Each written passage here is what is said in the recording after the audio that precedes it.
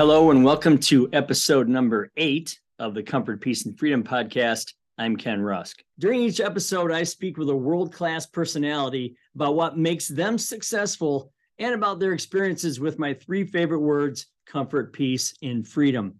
And today is certainly no different, as my guest is none other than Jairek Robbins.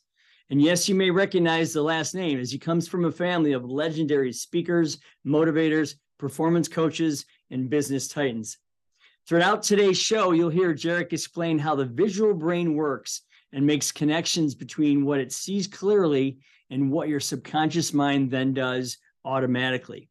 Really great stuff. So here we go.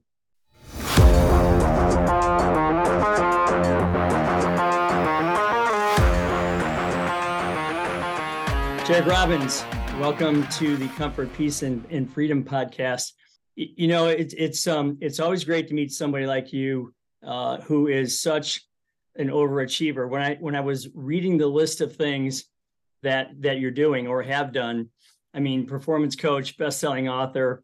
You wrote a book called Live It, which is great. I recommend everybody go out and read it. It's an awesome way to think about what your life could look like. Business consultant, congressional medal winner. Tell me about that. How'd that happen? It's a congressional award, and I actually I'm looking over here. So I have the bronze, silver, and gold certificate and the bronze, silver, and gold medal. And wow. That's something it's earned, not given. And so it's actually a youth award. It's for people under the age of 24, and you have to have, I'm forgetting the exact numbers. It's like 400 volunteer hours, 200 personal development hours, 200 physical development hours, and then no less than 4 nights living in an environment unlike your own, helping in some way. So all of those things were accomplished and achieved before 24. And that was part of how I landed up living in a village over in Uganda, teaching organic farming for, it was supposed to be 6 months, but it got cut short to 3.5 months. I just got malaria and was told I had 6 days left to live. So they sent me home. I want to get close to that as soon as we can. You even have a new high performance course out, and I want to talk about that too, because I'm like you. I believe that you can't just read a book and put it up on the shelf, call it a trophy, and go, look at me, right? If it doesn't alter your life in some way, you might as well not have read it, in my opinion, right? So that's where we're gonna go here.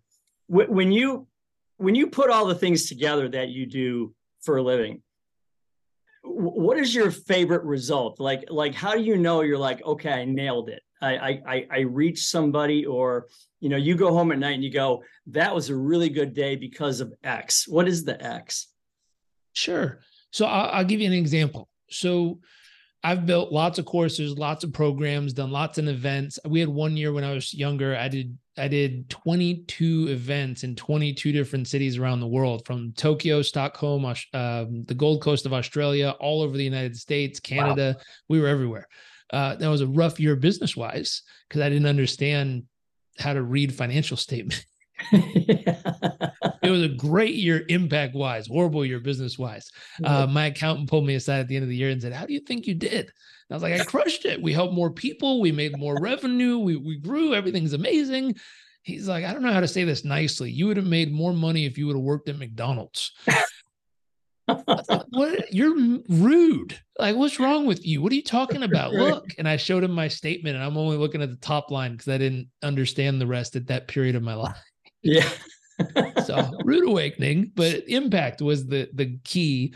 And at different stages, it was different things. I remember when I wrote my book, I had the vision board of a New York Times bestseller and an international author and all these things. And I judged myself against these external metrics. And I'll never forget, a friend gave it to someone who was struggling, who was an airman in the Air Force. And he gave her a copy of the book, and I got a handwritten letter one day that just arrived in the mail, and it said, "Dear Mr. Robbins, I wanted to thank you. My name is such and such. I'm an airman. I've been deployed X amount of times. For the last few weeks of my life, I've had a firearm in my mouth every night wanting to pull the trigger because I can't imagine having to live this way any longer. Holy cow. Someone gave me a copy of your book. I read the first couple of chapters, and it reminded me of the reason why I want to keep living. And I just wanted to say thank you for that." Wow. That is certainly a win, right? I mean, Yeah. Well, it changed my perspective because I rewrote the mission statement, or a piece of our mission statement. Challenge the status quo, think different, illuminate the potential in each and every person we cross paths with. But then I rewrote a piece that said to reach the person that needs it most at the moment they need it with the message they need. And it used to be to reach millions or hundreds of millions of people or billions of people. It used to be more. And when that letter hit me, I said, you know what? The way I win every day is just putting out the right content, and right meaning the thing that speaks to me, the thing that calls to me, the thing that I hear people are struggling with or working through in the world around me. And if I can put out content that can reach just that one person each day who really needs it in the moment they need it, day well done. Yeah, that's fantastic. And I think because when you do something like that, it builds upon itself, right? I mean, obviously that's a winning formula. That's just going to continue to grow and grow and grow. You know, when I thought about the mission that I had, for me, it was like, there's this huge gaping hole where everyone's thinking, you know, I have to go to college or I'm never going to amount to anything.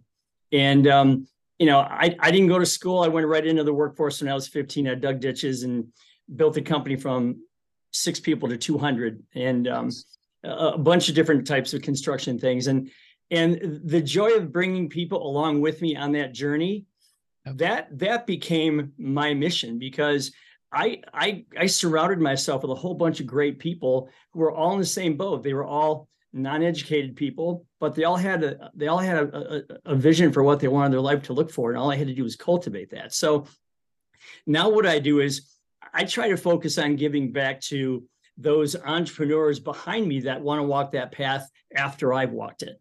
And I know that's kind of what you do. So I wanted to kind of focus on, you know, talking about how do we get people to understand that as long as you know what you want your life to look like first, there's a bunch of different ways to get there. I mean, college is only one of them. You know, there's all different types of paths to get there. And for me, I think it's incumbent upon guys like you and I who've been successful, who've seen this, to turn around and say, okay, good. Now, how can I teach you and shorten the learning curve for you? So, you know, if we talk about generosity in that respect, I think, and I want to ask you this question. When you think of an entrepreneur, I mean, a lot of people will say, oh, you're lucky, Jairek, you're this entrepreneur guy, or Ken, you're lucky, you're this entrepreneur guy. And the first thing I say back to them is, well, do me a favor. Here's some paper and a crayon. Draw entrepreneur for me. You can't, right? So I have my take on what I think an entrepreneur is. I'd like to hear your thoughts on that. Totally. So I'm going to zoom out for a second, because it's more than generosity. It's actually an evolution of the human being, or an evolution of the business, or an evolution of self. And so I read a book one time. It was called The Second Mountain. And it was how people evolve in their life. And it described this piece. And I went, oh, that is so accurate. And what they described is the first mountain is what I can get from life. So whether it's earning accolades, whether it's earning personal check marks of what you're capable of doing, whether it's earning money or status or whatever, it's you trying to extract something from the world around you. Or if you own a business, you're trying to get your team, you're trying to extract their performance, you're trying to extract their working power, you're trying to extract them to show up and do something for you so that ultimately you can get to the thing you want. And it's a psychology, it's where people are at. Eventually, either life smacks you off the first mountain by having a wake-up call and someone dies, or you have a near-death experience or something happens, or you get to the peak so many times that it starts to get boring. And I always say there's only 3 things, maybe 4 at the peak: beautiful view, a feeling of accomplishment, and thin air. Right. Yeah. That's it. That's the only thing at the peak of every mountain. I don't care if it's Everest or Kilimanjaro or Fuji. Great view, feeling of accomplishment, thin air. And eventually a walk back down if you're lucky. Right. That's it. That's the only thing at the peak of all these mountains. That's why people say it feels great in the moment. You're like, I did it. I'm at the peak. Then after a while, eventually you're like, okay, it's nice. Got to walk back down. And the only thing that makes the peak worth climbing at some point in the journey, when you've done it so many times, the only thing that makes it worth climbing is who you get to take with you on the next time you go up. Nice. And the real magic is when you look over and watch their face when they get there for the first time or the second time or the third time, when they didn't think they could, when they didn't think they had what it takes, when they didn't think it was possible for people like them from places like that. And you watch their face light up when you get them to the peak. That's the ultimate. That's you're like, oh, I mean, it was fun getting here myself, but my gosh, I feel alive when I can help someone get here. This is cool. And the ultimate is when they finally have that experience. And you're like, I remember when I brought you up this mountain. And they go, I remember that. And you go, how you doing? And they're like, oh, you should see the people I brought up the mountain. You go, really? And you watch their face light up because they finally feel the magic you feel. You got them up, but they got others up. That's where that ripple happens. That's where the real magic happens in life. I was just talking to a client of ours, and they were asking questions like, how do I get my lazy team to step up and do more? Awesome. Like, oh, great question. Where do we start from there? Everyone wants to answer that at some level if you own a business. Sure. And is that a first mountain question or a second mountain question? You didn't ask me, how do I give more to my team? How do I give them more support? How do I give them more training? How do I give them more inspiration? How do I give them everything they need so they can get to the peak and they can experience everything they dream of? You asked me, how do I squeeze more out of these lazy sacks of humans to get what I want? Well, and by the end of the call, which was fascinating, something clicked. I didn't give them this speech, but something clicked. By the end of the call, she said, you know what? I feel like if team is really our number one focus right now, we should be doing everything in our human capacity to pour into these people and help them shine. Because if we do that, I think the business will handle itself. You know, that's so great because, you know, so many times I've stood in front of my organizations and said, listen, I can't get what I want, nor can my company get what it wants or needs until all of you get what you want first. And at first they look at you like, okay, is he really being serious here? Is this for real? But I mean, in any linear scenario, you know, there's input versus output, and we are always at the output end of it. And that's fine, because the joy for me is actually seeing that. Again, getting back to this entrepreneur thing, yep. You know, in the book, I write things like persistence, resilience, you know, faith, courage, initiative, generosity, simplicity, humility, those types of things. And I think every one of us has these characteristics within us. They just need a reason to come out.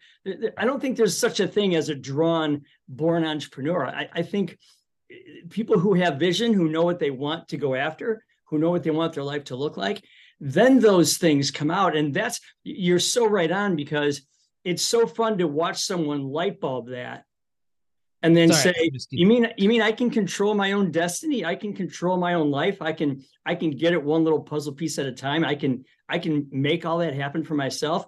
Well, then thanks for the training. Now get out of my way and let me go do that. Right. So getting back to people taking that risk. Okay. Let's talk about what you did. You talk about Uganda, right? Yeah. I have a great story if you want to hear how I started my business, actually. Yeah, let's do it. Go ahead. So taking that risk, I was working 3 jobs at the time, a couple for my family's business. I was working in the warehouse. I was working as a coach, which I had significant, extensive training to do. I did not just become a coach one day. Right. I had over 250 hours of training. I was held accountable to standards, and I was only allowed to coach people on stuff I'd actually accomplished. There you go. But I did have a head start. At 18, I got to start coaching people, but only in a couple categories: fitness and time management. That's it. But warehouse, sales. So every time I wasn't on a coaching call, I was selling stuff. I was dialing and selling. And if I wasn't dialing and selling, I was packing boxes at a warehouse. So 3 jobs. That's where my scene starts. Living in the front den of a house. I had 3 roommates. I got the front den with a mattress on the ground, and my whole office, living life was in the front den of a house with no door. It had a curtain as a door. And I for my dad's company, he had just started this event called Business Mastery, and he wanted the coaches to start coaching on it. I didn't feel comfortable. I wasn't necessarily the first pick, but I didn't feel comfortable coaching on business because I'd never had a business. I didn't know. I mean, I was reading the principles on the paper, but I didn't know that stuff intrinsically. I'd never done it before. Again, lived it. And they only wanted people who've lived it, who've done it. So I was like, shoot, I got to get some experience. So I literally went, attended the event, took the information, wrote it down on paper. I was like, I'm going to figure this out. I put up my own web. If you want to laugh your face off, use the Wayback Machine and go look at my first website that I ever tried to build myself. It's black and white. It has a picture of a random tree I took in Africa. Like, it's the most random website. But I use that website and Twitter to tweet positive quotes every day. And at the time that was original. It's not anymore, but it worked. And I got a phone call from a gentleman in London that said, you know, I heard you do coaching. I'd like to work with you potentially. Can you tell me more about it? Now, I had, I think, 5 or 6 years of coaching experience at that time. So I was qualified. I knew what I was doing, and I knew what I could help him with. He wanted coaching on time management. He worked for one of the largest law firms in London. And I said, I could help with that. He said, okay, great. How do I sign up? I said, I'll send you the form. Hung up the phone, looked around and went, crap, I don't have a form. So that afternoon, I went and talked to a friend who worked at a larger company who had forms. I was like, where do I get this? And he goes, here, use one of ours. So I switched it out to my company's name. And then I sent it to him. He filled it out. He sent it back. And I never forget, I called my mom and I said, Mom, how do I take money off of someone's credit card? She goes, honey, are you okay? And I was like, yeah, I'm fine. How do I get money off someone's credit card? She goes, honey, that's illegal. You can't do that. I'm like, no, they filled out the form and told me I could. I just don't know how to get it off the card. And she's like, oh, honey, well, you need a merchant processing account. So I'm Googling, what is a merchant process? I called the company and they're like, well, you need a business if we're going to issue one of these things. I'm like, well, shit, how do I get a business? Yeah. So I Googled that. I drove down to City Hall, got a sole proprietorship set up that afternoon, drove back. This was a Friday. Faxed all the information to Boston to this company called Merchant Warehouse. They said, well, we'll do the paperwork. And I said, my call's on Monday at 11 a.m. Pacific. I need to process this card before the call. So they figured it out. They rushed it. They gave me horrible rates back then. I didn't have anything to get any better rates, but they gave it to me. I processed the card probably 15 minutes before my very first call. Now, I'm going to pause there. The results I delivered not only caused him to re-enroll for multiple years, also caused him to send lots of referrals my way, which started the base of my business. The only reason I'd recommend using that kind of a startup, specifically if anyone's trying coaching, is because I had 5 or 6 years experience doing it for another company and over 250 hours of training and extensive accountability to make sure I'm doing it right.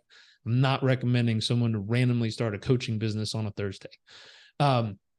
That part's important because I think there's too many people using the word coach nowadays who haven't done anything. Absolutely. So I had the experience, I had the background, I had the training, I had 6 years of practice and accountability and refinement. Then I went on my own. And what was interesting is that got me started. So that wasn't a fancy start. What caused it to grow was learning a formula that a friend taught me, which is 3 pieces. And they said anything that's going to really scale needs 3 pieces: reach, relationship, and a world-class product or service. And I went, what does that mean? And they said, well, think of Pepsi. How did Pepsi sell millions of cans of Pepsi? Reach, they're at the time running ads on the Super Bowl and television. Relationship, they used Michael Jackson way back in the day, who never drank it, but danced around it and sang with it. But he had a relationship with the audience. And then differing opinions. I don't drink soda, but Pepsi, we could consider their world-class product offering. And you put the 3 together and they'd sell millions of cans of this soft drink back in the day. And I went, ooh, that's interesting. So I reverse engineered and said, well, how do I do that with my business? Who has reach to the ideal target client I want to work with? Who already has a relationship with these people that they know, like, and trust? And what product and service can I build to make sure it's a world-class experience for them? I figured that formula out, partnered with a lady in Los Angeles who had a list of a very specific group of business owners in LA. We partnered, did 2 events, and I used to sign up, 1 to 2, 3, 4 clients a month. And we ended up signing 30 to 40 clients a day when we'd run together. And that scaled my business very quickly within that first year. So I mean, this is fantastic advice for someone out there listening. My question is, before you even got to that point, you have a young 20-something in front of you right now, okay? And they're like, I think I want to start my own business. I want to start my own plumbing company, or I'm going to start my own small business or whatever.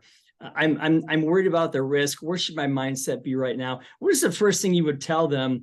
Go away and do this before you think about going down the path of being an entrepreneur. Like in my mind, it is, what do you want this thing to look like? I mean, in minute, perfect, colorful, vivid, clear-cut detail, and you got to put it out there somewhere. What's your advice to someone who says, I want to take the other route. I don't want to just do the college thing and work for somebody else and have all the debt. I want to go do my own thing. What would you tell them to do? Apprenticeship. This is something I was doing without realizing I was doing it. And when I looked back, I was trying to figure out what's the thing I was doing that actually prepared me to do this. And I had 5 or 6 years working, 5.5, almost 6 years working for my dad's organization as a coach. If I look back, I was an apprentice. I was learning a skill set, refining a skill set, mastering a skill set, practicing a skill set for 5.5 years before I curved off on my own and built it around the skill set I had built. Right. At this stage, I forget the exact number, but there's a really, really large amount of humans who've been running businesses for 20, 30 years, who are on the verge of retirement, getting ready to pass it on. There's no one to pass it on to. Absolutely. If you were that 20-year-old hungry driven person and you found an industry you absolutely loved and were willing to go in on for the next 10, 15, 20, 30 years, go find someone who's much older, who've owned that company for a significant amount of time. They've refined it. They've fine-tuned it. They've built it. They've put love into it. Partner with them. Say, I will be your apprentice. Can you help me learn this? And over time, I want the ability to buy this from you. Now, if I was 20 and someone told me that, the first question is, how in the world am I going to get the money to buy that? Absolutely. That's crazy. Sure. Yeah. You're going to have to take a class and learn how to do business deals properly, because it's going to be a no cash down or minimum cash down. It's going to be an earn out over time, either to them or their family when they pass on or move on. You have to figure out how to structure a deal that's worth doing. But that ability to pick up, the best thing you can do if you're young and hungry is apprentice with someone for the time they're willing to stay, doing a buyout of some sort, and buy the business from them that has 30 years, long-standing results, a proven team, everything's working, everything's in motion. And over time, move that company into your ownership and take it from there. And now you'll have that ability to learn, to practice, and to be ready for that opportunity when that person finally decides to pass it or sell it on to you. That would be one of the biggest opportunities available right now. My business mentor, and that was not what I would have said before I had a business mentor for 10 years. Yeah. I would have said, right, we're going down to City Hall and starting a sole proprietorship on a Friday. Like, right. I know what I did versus what I've learned over the years is, my gosh, I wish I would have known this at 20, because I wouldn't have done it that way. Even though it's fun and you learn a lot and it's amazing, you can always build something from scratch. But with the stats of how many fail over those first 5 years, I think it's up to 50% fail in 5 years. 75 to 95% of small businesses fail in 10 years, depending on how the industry or the economy is doing. Why not find one that's been around for 20 years? They've already proven systems, proven results, proven team, things are working. And if you can apprenticeship for a period of time with the opportunity to become the owner and take that over and keep it going, that would be a major opportunity. And they would have worked out so many of the challenges already. So in our industry, we're considered a construction industry, kind of a blue collar industry. So, I have four people that I can tell you right now. One of them is a stonemason he builds these beautiful outdoor kitchens. He's like an artist, goes to work in his jeans and his boots, listens to Zeppelin all day long, drinking his coffee and making these beautiful things. This is a guy who people wait 8 months for. He charges a huge amount of money, and he makes at least $250,000 a year, and he has nobody to leave this company to. Ooh, have him call me. Yeah. I have another friend who who owns a floor tile company. They do floor tile. Another one refinishes wood floors. Another one is a building company. Nobody to leave these companies to, and they're viable and they're profitable and they're so. I guess my question to you is, I feel like we need to be partners. Yeah, no kidding. If you know the people, I definitely can help put the deals together. Well, but this is what I'm talking about. Like, these are the opportunities that a massive amount of population, they're so skilled, they're so talented, they have so much goodness to share. And we're at a weird stage of life where, young people tend to be jaded because of the internet. They're like, well, I just Google it and watch a YouTube video. Yeah. We're missing that craving for apprenticeship, where we want to be around someone who's not just good, but absolutely outstanding at what they do. And we don't realize how much value that'll add to our lives. And reversing it, we don't realize how much value it'll add to their life to be able to share the thing that they've spent so long refining.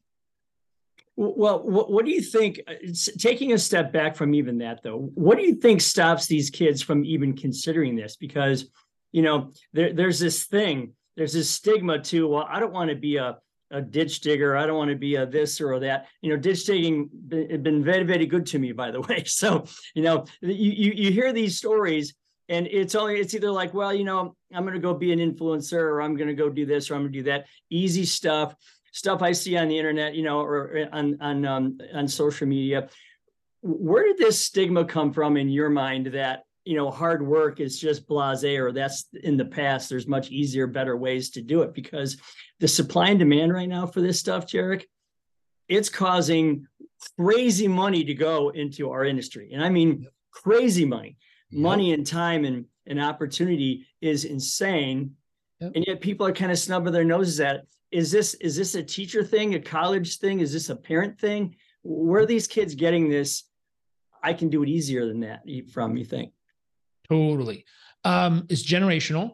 It's cyclical. There's layers of it. I study this. So this is something I'm so fascinated by. It's also driven by what's being sold by the media. So I'll rewind. If we go back to Babe Ruth, Joe DiMaggio, Marilyn Monroe, the dream that was sold or portrayed as the glamorous, glitzy thing was to be a ball player and a movie star. That was the dream being sold at that period of time. Sure. Fast forward, the 80s. Oh, Ferrari yachts, Wall Street. You want to really make it in life? Boom. What was the name of that? It was Leonardo DiCaprio. I'm trying to think of the other guy. The Wolf of Wall Street. Wolf of Wall Street. Like that was success, man. The red Ferrari with the suspenders and the tie and the yacht and the helicopter. Boom. That was success. Fast forward. You get into the 80s rock bands. They were success. They're just like crazy cool. Screw everybody. I do whatever I want, and I have all the money to party and do it. That was success. That was the dream. Fast forward, more recently, they were pitching. Start an app, become a billionaire. Shoot, you start Instagram, sell it for $1 billion with less than 20 employees. That's the real secret to life. You just start an app. Everyone's trying to do it. Then they got into all you have to do is argue with your sisters really well. You don't have to do much, but argue with your sisters well enough, and you can sell $1 billion worth of makeup. I'm making fun, but they do more than that. But that was the dream. Influencer. You just argue with your family and tape it, film it. Boom. Influencer. Start a tech company. Start a startup. Like, if you watch and just listen to the narrative of that's being sold through movies, through magazines, through TV shows, they're selling a narrative on the thing you just need to do if you want to be successful. And that narrative often shapes the young people of what they think. So the narrative right now is be an influencer. Used to be a ball player, used to be work on Wall Street, used to be a movie star. Like, these are narratives that are sold through media over and over and over again globally, not just locally, but globally. And so that's a lot of time where that comes from. Now, what most people will realize is the reason the narrative is sold is because it's a company advertising to get you to think you too can be that if you just use their stuff. Right. If you just wear this makeup, you too can be this pretty. If you just use this app, you too could make millions. YouTube, Instagram. If you just do this, then you too can make it. So what they're actually doing is reverse engineering marketing plans to take someone. And there's people in my industry, even personal development, that have partnered with these organizations, and the organization fuels their growth to inspire millions of others to think they too can make it. And they make it look like it happened organically, when in actuality, the company pushed it from within to give people hope that others can do it, to cause them all to get on the platform and try. So you have a football player, right? He's one in maybe 500,000 that ever makes it to the pros. Yep. That is the same rarefied air of the people that you're talking about, right? The influencers, the rock and rollers. That's right. And so people try to influence players for their organization. I have people tell me, well, I don't have $320 million to play Steph Curry to work for me. I said, you're thinking about it the wrong way. Yeah. At some point in history, the NBA didn't have $300 million to pay him either. Right. But a group of people got together and they said, how do we cause young people to believe that this would be the opportunity of a lifetime, to spend the first 20-something years of their life working and preparing for the opportunity to try to make it in this league? How do we position it? How do we market it? How do we tell the story about it? How do we do all these things as an organization to cause millions of people to strive for the opportunity that we get to pick the few hundred of them that actually make it, and give them so much that causes millions of others to continually try? The NBA doesn't have to sit there and be like, shoot, how do we recruit another superstar? Can't seem to find them nowadays. But that was a group of people who got together and masterminded that from way back when to make it what it is today. So with these types of industries, I'd ask the same question. Who's the group of people that needs to get together to re-engineer the conversation that would cause future generations to look at these? And I think obviously you're part of it, but cause future generations to look at this and go, holy crap, that is an opportunity and a half. And if we can get the right group of people and position it properly, my gosh, this will become in demand over time. So you're talking about chasing the nirvana, and in my opinion, I don't think everyone's nirvana is, mega yachts and McMansions and 15 cars. I mean, if you want that, fine, go after it and do it. My whole book is about comfort, peace, and freedom, which is your individual nirvana, which is what you talk about, your ideal life, your ideal vision. So if you're standing in front of a bunch of parents right now, because the parents are the gatekeepers between the influence of colleges and the influence of all this media that they allow their kids to see, and their kids themselves. So if you're in front of parents right now and you have 10,000 of them in front of you, what are you telling them about the dangers and or this over assumption that it's going to be easy, it's going to be grandiose, it's going to be, everyone's going to be a multi-millionaire? What are you telling them?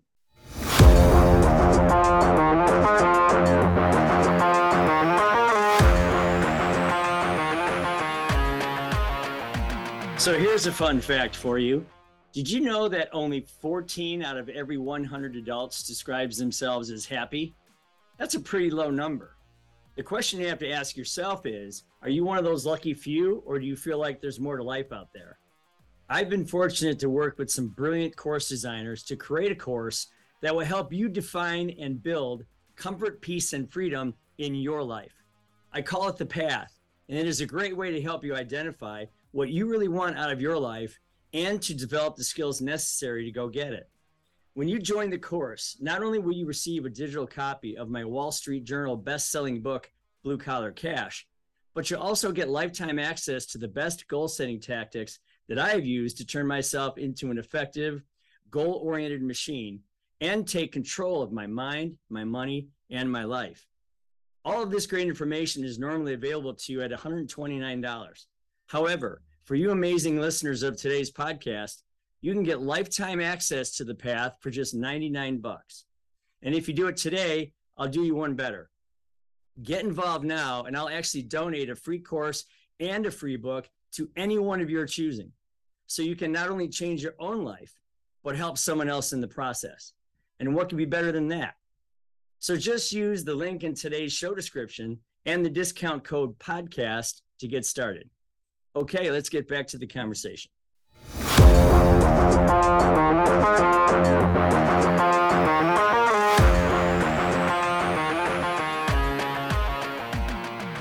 Well, I'd ask the parents, why haven't you done this yourself so that your kid could have the choice? If they want to go, they go. If they don't, they don't. But why haven't you provided the opportunity and the choice yet?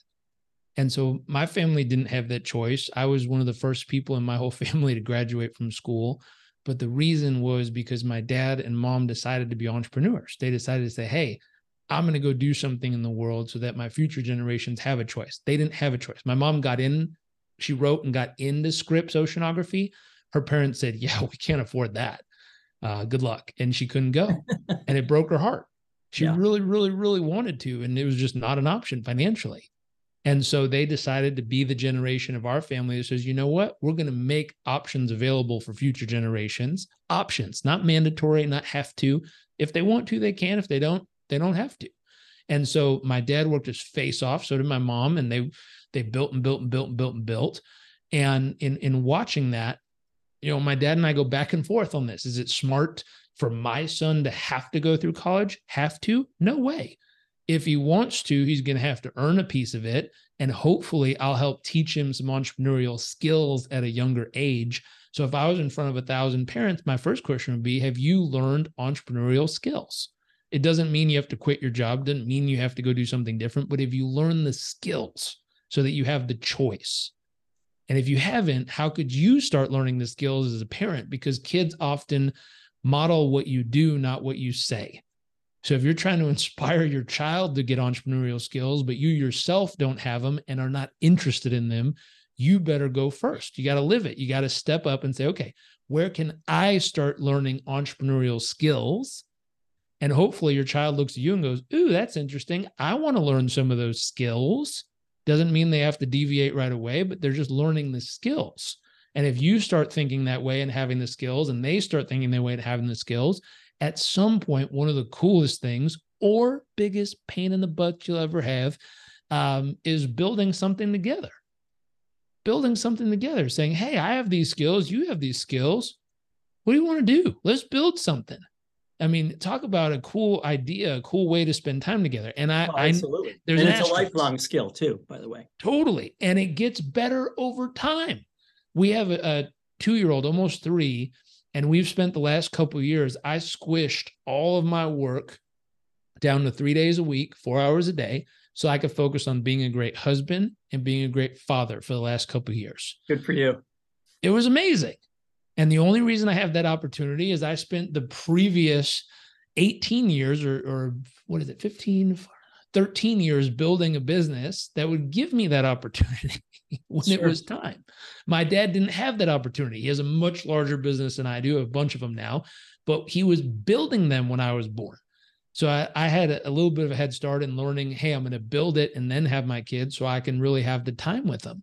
I also did what I swore I would never do, but my Success Magazine and Success as a company came last year and said, hey, we want you to become the president of Success and help us scale this and build it.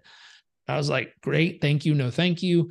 I'm being a dad, I'm being a husband, I have no interest in doing this. I'll be on the cover, but besides that, I'm good. And I talked to my business mentor. I said, you'd never believe who called today. And I told him, and his response was, after 10 years of telling me, don't deviate, don't let anything distract you, don't let anything pull you away from your business, you're doing great, stick to it. He literally responded with, you might want to do this one. Wow. I looked at him, I said, are you crazy? You told me, is this a test? For 10 years, you told me, don't let anything distract me. I finally got this exactly where I want it to be. And now you tell me to deviate from the don't get distracted plan? And he said something that made me laugh. He says, I know you know what you're doing. You know what you're doing. Your clients know you know what you're doing. He said, I don't mean to be rude, but in the grand scheme of things, the world doesn't know you exist. Okay. I was like, thanks a lot. Who cares what the world thinks? Right. I have clients in 127 countries. I'm thrilled. I don't care what the rest of them think. And he says, but think of it this way. If you do it, It's now owned by a publicly traded large corporation. He's like, if you do it, you'll now have some street cred of you came in, you did X, you got Y result. There you go. So last year I took it. I now know why people hate working for corporations. Firsthand experience. Now, they're great people. They're wonderful humans, but it's totally different than being a business owner yourself and an entrepreneur. And so after, 20 years of doing my own thing, to now work in an organization of this size with this many people, it's just a pain in comparison. It's an amazing opportunity and totally different than being a business owner and entrepreneur who's optimized their business.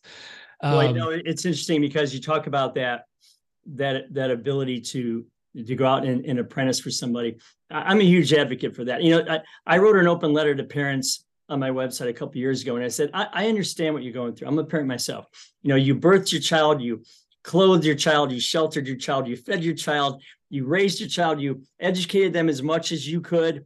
And now you feel like the only way to finish them off, the only way to ice the cake is to get them a 4-year degree so you can feel good about, I've done my thing.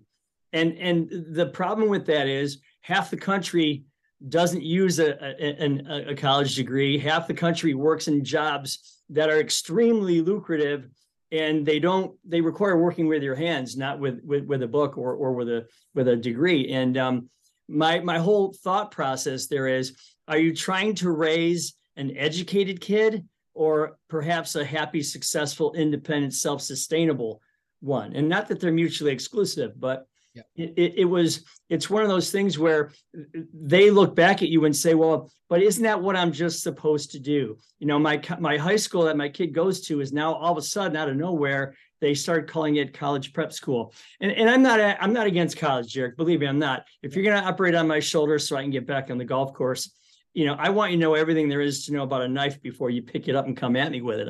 I get that. Same thing with a teacher, lawyer, accountant, architect, whatever. However, if you're just going to go and you're just racking up debt, and maybe you're going to get good at beer pong, and you're going to come out with one of those business degrees that is a bland, maybe not so milquetoast kind of degree that you don't even know if you can use, and most people don't eventually use those degrees. Yeah. There's got to be a better way. So my whole mission is, can we just start with the ideal vision for life first? Can we build that first and then pick one of the many paths that you can take to get there? You talk a lot about ideal vision for life in the book. Can you just tell us a little bit about that? Totally. So ideal life vision is a lot for most people. It's like, oh my God, my whole life. How do I know? I mean, things change all the time. Right. So I always start people off on an ideal day of like, just tell me your perfect day. Just one day. Like, if you could have it all your way, what would you do? Where would you wake up? Who'd be there? How would you feel? What would you have for breakfast? Where would you go in the morning? Love it. And describe the day. And so I'll give you a client story just so you could see it, how it unfolds. I did this with a client. He was working for a very large global bank. He was based in London at the time. And I just asked him, map out your ideal day, your perfect vision. And he did it. And I said, read it to me. What's it like? He said, I wake up, I go for a run on the beach. I come home, I have this amazing family, and we have this loving breakfast. And then I work on a business I'm passionate about, doing great things in the world. And every client call I have is just inspiring and invigorating and exciting. And go into the afternoon and, I had to fast forward. I work out, I do all these things. I watch the sunset with my wife, and we have dinner together and laugh and have this amazing evening. And then we wrap up, and I feel incredible and blessed and so blessed to have this day. And I said, that sounds amazing. And he goes, right. And I was like, how close are you? And he's like, dude, I live in central London. There's not even a beach anywhere around here. And I started laughing. I was like, well, that sounds rough. What are we going to do about it? He's like, well, you tell me. You're the guy who's supposed to know what to do. And I said, well, let's make a plan. What are the key things we need to make happen in order to make that vision become real? Fast forward, I think it was 1.5 years later, he called me. He had moved on from the company. There was a lot of transitions in between. but he'd moved on. He started his own company. He had raised over $250 million for this new venture he was going on. He had purchased a second home in the Hamptons out near the beach. He had just gotten back from a morning run on the beach, came home. Oh, P.S. He wasn't married when he wrote this vision. He didn't have any wife or children or anything yet. He just wrote it. He came home from the run. He said hi to his wife, who was on her way to a cycling class. I think she wasn't pregnant yet, but it was soon in the story to come. Now he's got 4 kids and they live back in London again. But all these things were happening. And he's like, dude, it's the stuff I wrote on that page a year and a half ago with you. This is amazing. Like, it's eerie. He's like, it's freaking me out. I could literally read word for word down the page and it describes what I just did today. He's like, this is cool. And it came down to, like what you said, having a crystal clear vision of exactly how you want to live that life, and then putting together a plan of small steps we can make to get closer to it every day. Mine took 18 months. So I was living in the front end of that house, and I had a dream of traveling the world and inspiring people. And I was on, an event speaking from stage. And then I went and had lunch in a park and all these things.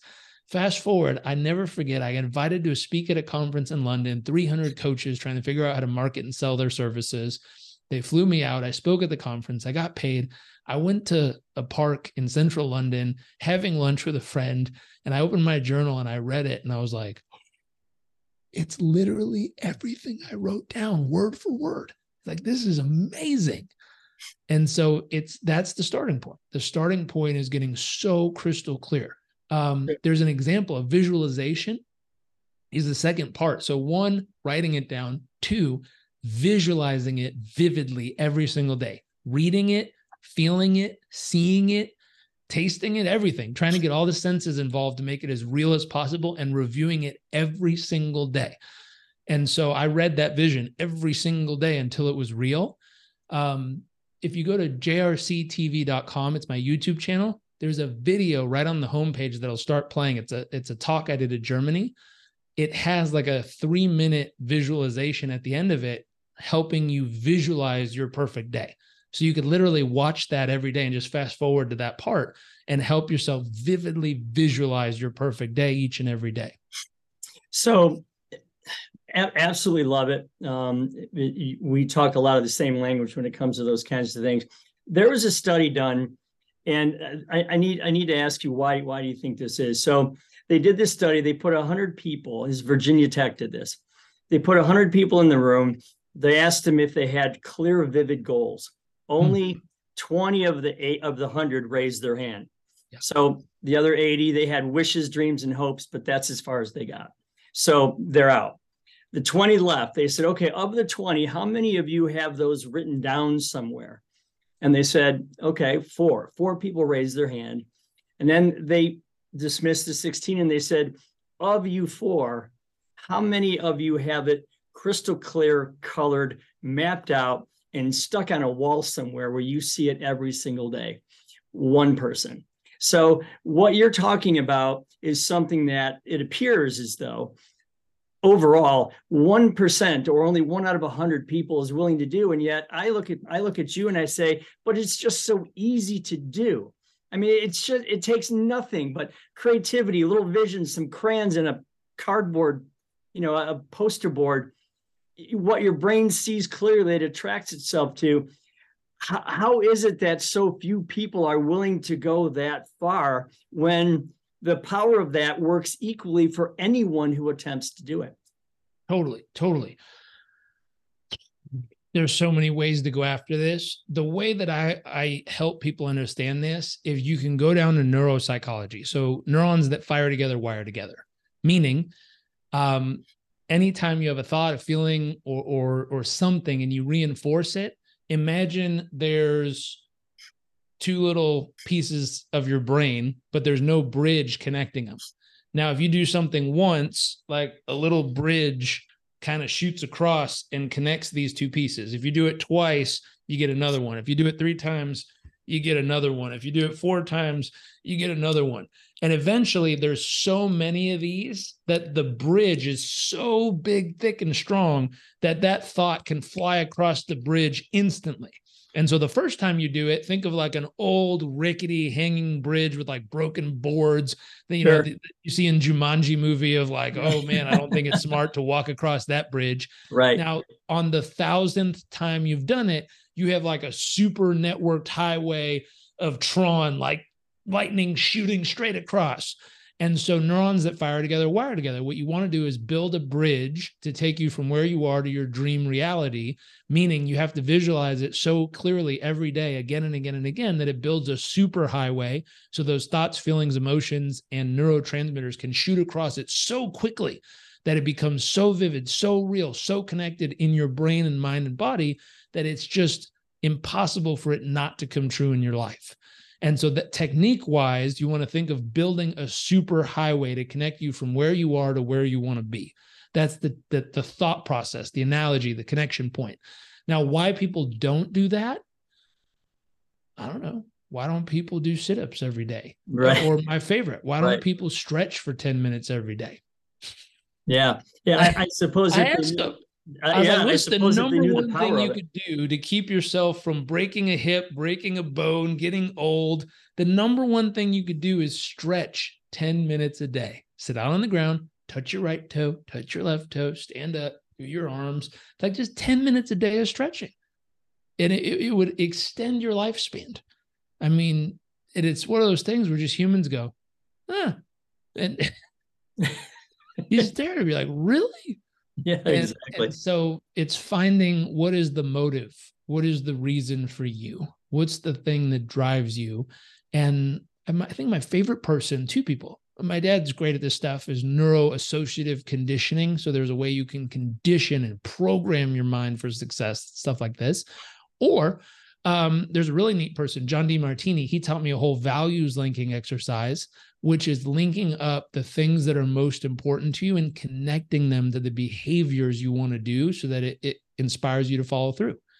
I had a real estate agent team that had brought me out, and there was a lady who raised her hand, and she goes, I know I'm supposed to show up and do my calls every morning, but I don't really feel like doing it.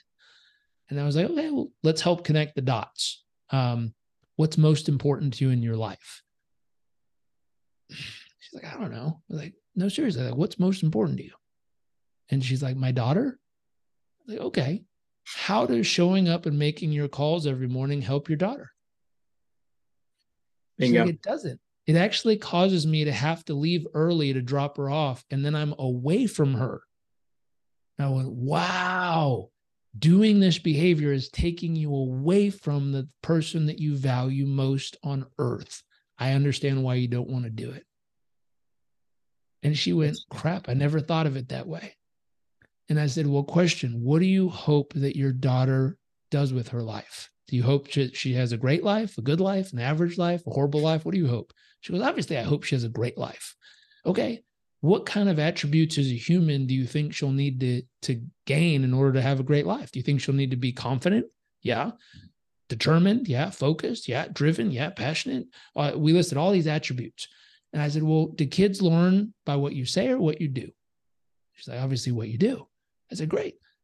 By you avoiding doing this every morning, are you teaching her any of the attributes you hope that she learns? And like, you could see that thing you say to people where you see like an aftershock in their body where they literally get hit by it. Yeah. She had the aftershock and literally like went, whoa. And I went, there you go. And I said, so what if every morning had little to do with making calls and had everything to do with portraying the behaviors you hope your daughter will build in her life so she too can have the success that she desires? Well done.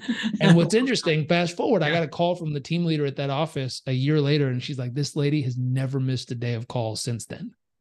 And she's probably killing it too, right? She is. And it came down to doing it for what's most important to her.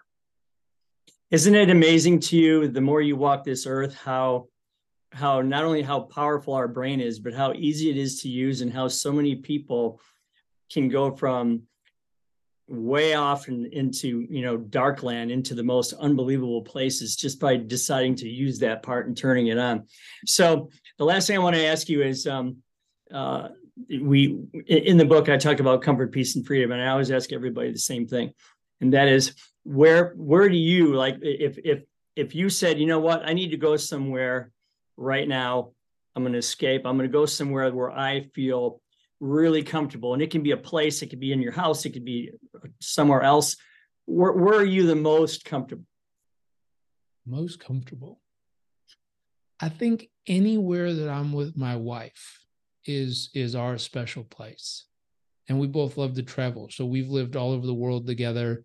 And anytime we're together is my favorite space. Nice. Let's get to peace now. Where do you feel the most peace? Same Nice. Together.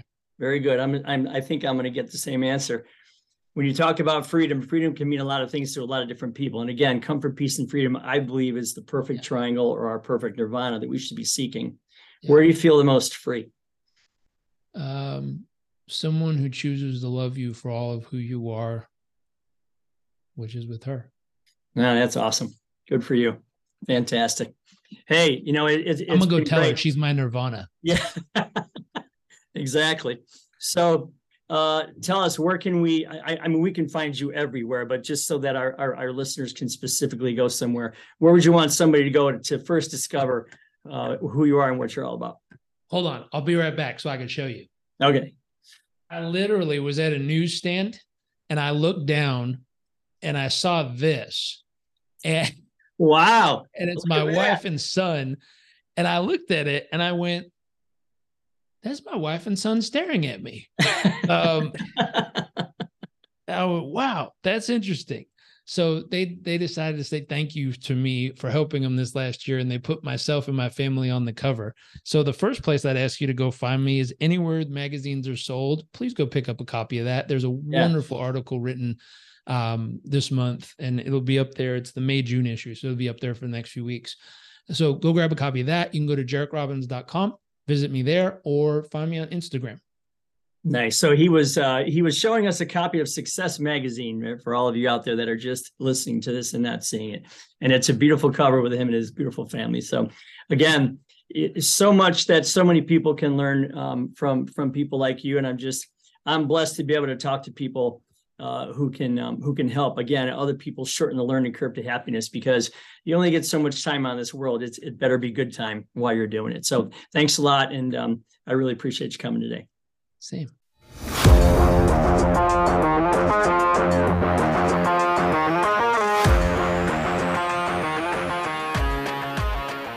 Well, there you have it.